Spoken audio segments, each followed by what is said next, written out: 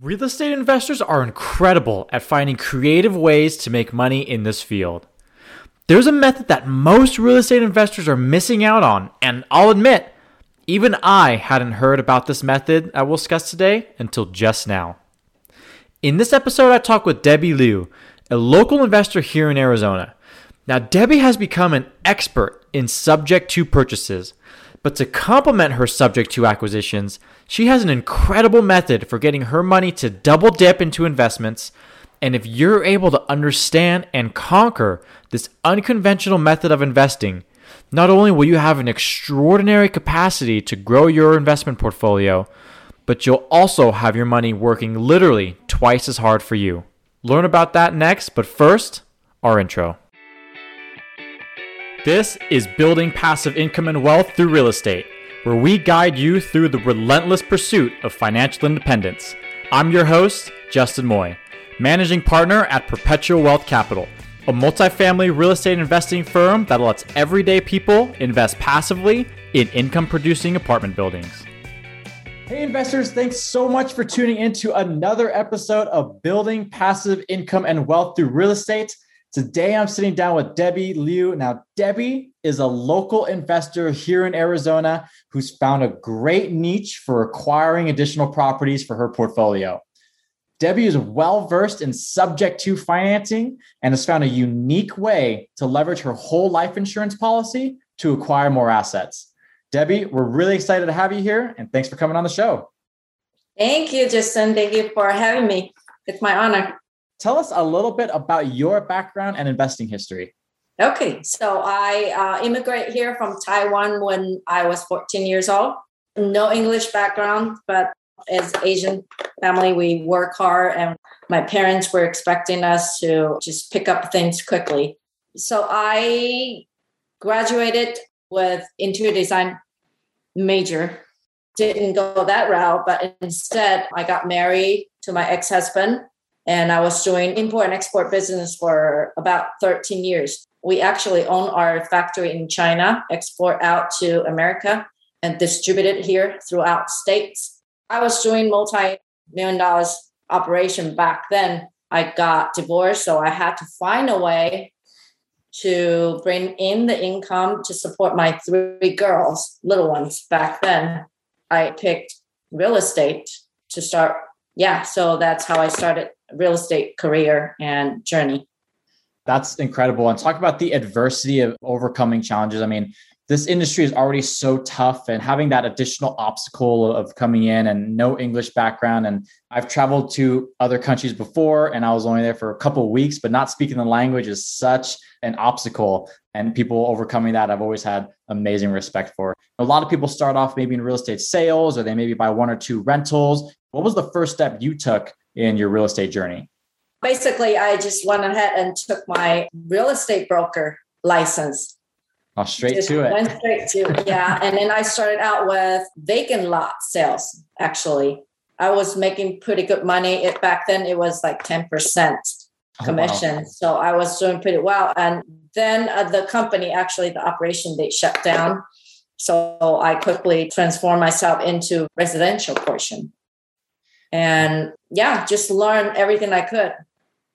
Absolutely. And then eventually you fell into the subject to financing realm. Now, I'd love to talk a little bit more about that. What exactly is subject to financing? Why do investors use it? And why would sellers go for that type of deal? Tell us about subject twos. I acquire my subject to in Florida. I mean, I've never seen the property. But the reason that sub 2 is good is because I didn't have to go through the bank. Basically, I just actually took over the seller's payment because he was in pre-foreclosure stage. And I actually went ahead and solved his issue because he couldn't afford anymore. And I've told him I can basically take over your payment. And so you don't have to have back credit on your credit report.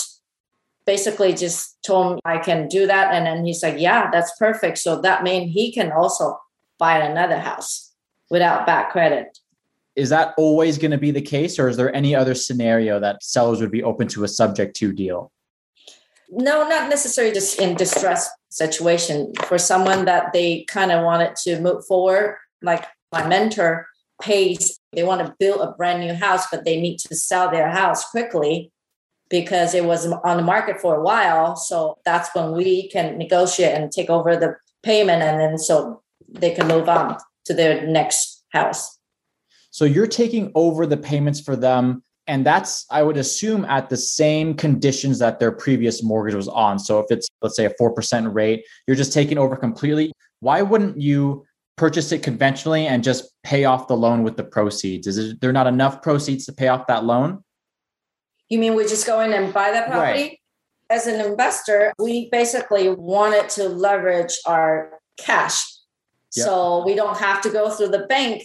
For example, if I have $100,000, I can literally buy 10 houses subject to. Wow. Instead of putting 25% down and then just go through all the paperwork, all the hassle, we can just take over the payment with lower amount of money. And for a seller, it's actually a win-win situation, because if they're in a distress situation, a lot of them just want to give up the property. So are you paying them anything that's the equivalent of a down payment, like any kind of payment upfront to the seller, or what's the upfront expense that you go through? Or are you just taking over the payments and that's it? Now your expense is just monthly. Is there any upfront expense to doing something like this? Majority of time, if they're under distress, they probably don't have any equity in the property anymore. So that is probably a lower entry fee. We probably just tell them, maybe give them a couple thousand to relocate or something, and just take over the property. But if they have equity still in the property, then we'll just negotiate with them as a second note, and then maybe give them a little bit of monthly payment to cover that second note. Got it. So let's say they do have equity in the property.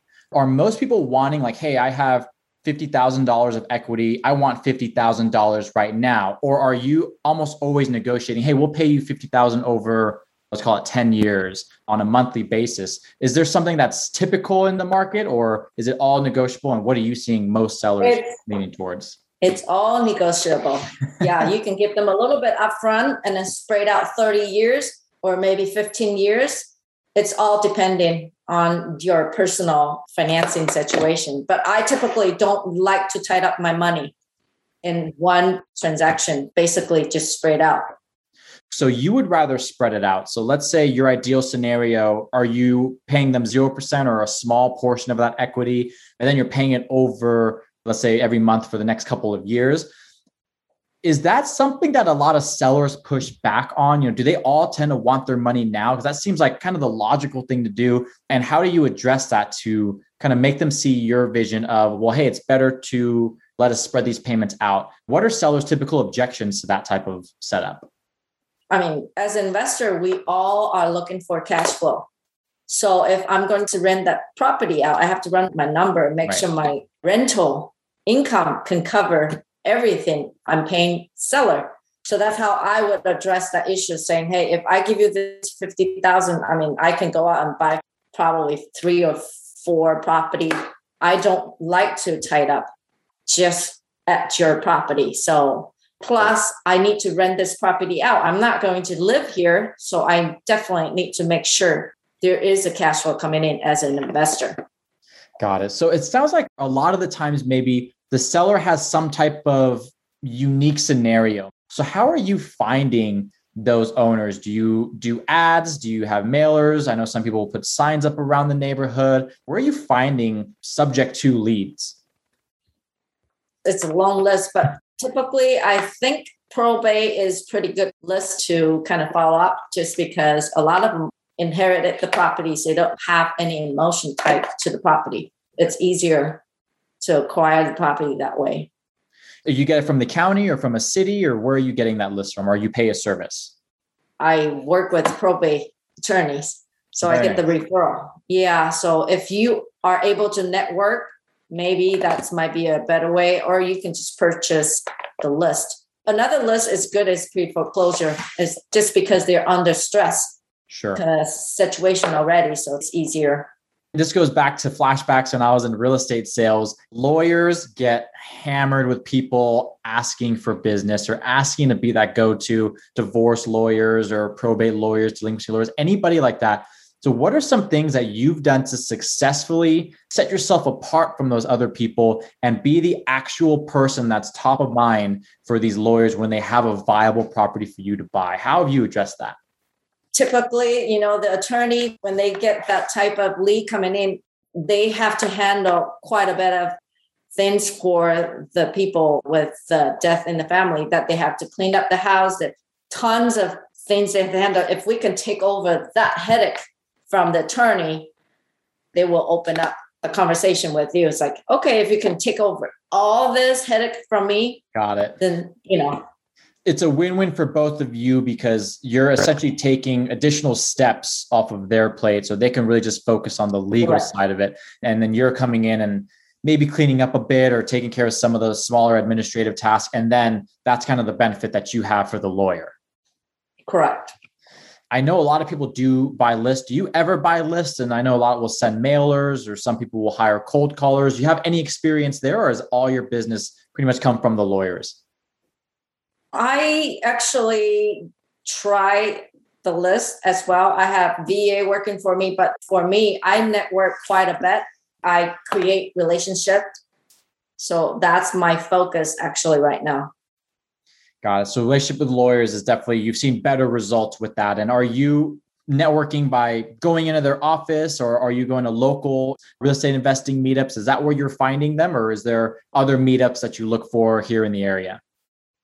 I attend quite a bit of meetups locally. Normally when I go, I typically will pick certain people that I've never met before. Sure. And then just talk to them. And you're going to see a lot of familiar faces each time you go there. So, but the way I network is I will pick several people that I've never met before, start a conversation. And that way I will create more contact.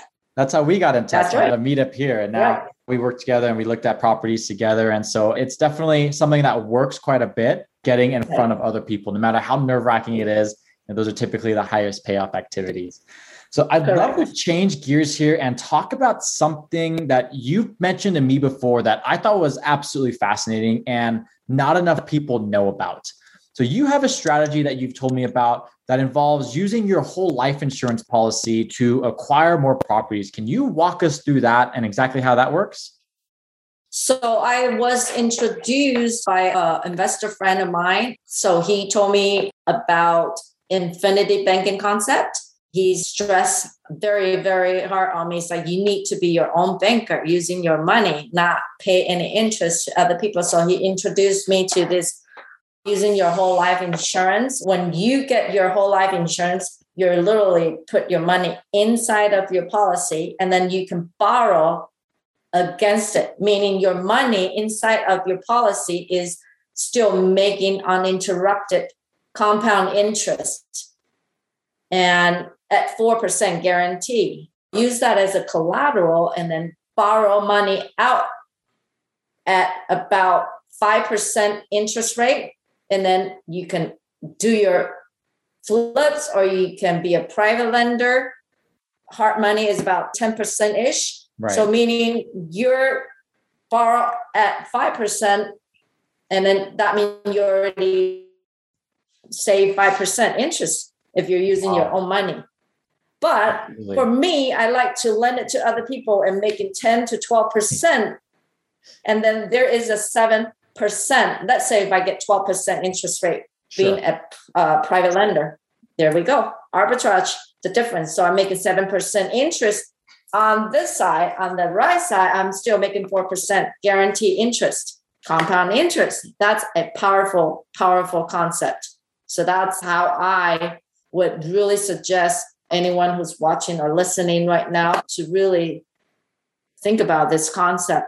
And then if you guys want to learn more, definitely feel free to reach out to me. Absolutely. And we'll put your info in the show notes, and we'll have you talk about that a little bit more, how people can contact you, because I think that's really great. And that arbitrage is a huge way that a lot of people make money in this business. That's kind of a pro tip. A lot of people who do that private money lending, don't really have millions of dollars sitting in the bank. They're making money on some type of arbitrage. So that's fantastic. So let's say you have a $1 million life insurance policy.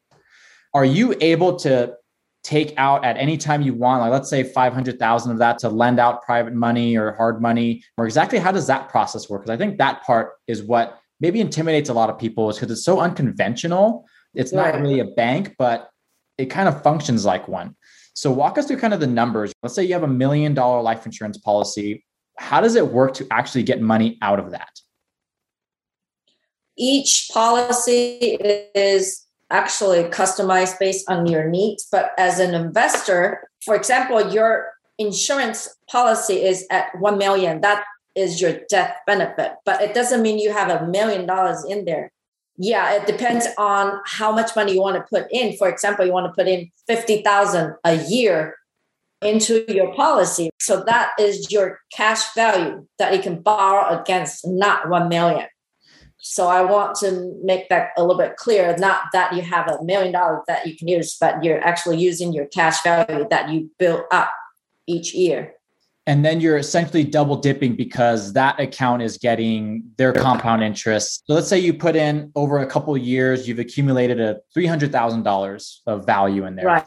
Not including the compound interest. So now you could go out and say, hey, this home flipper wants to pay me 12% for $200,000.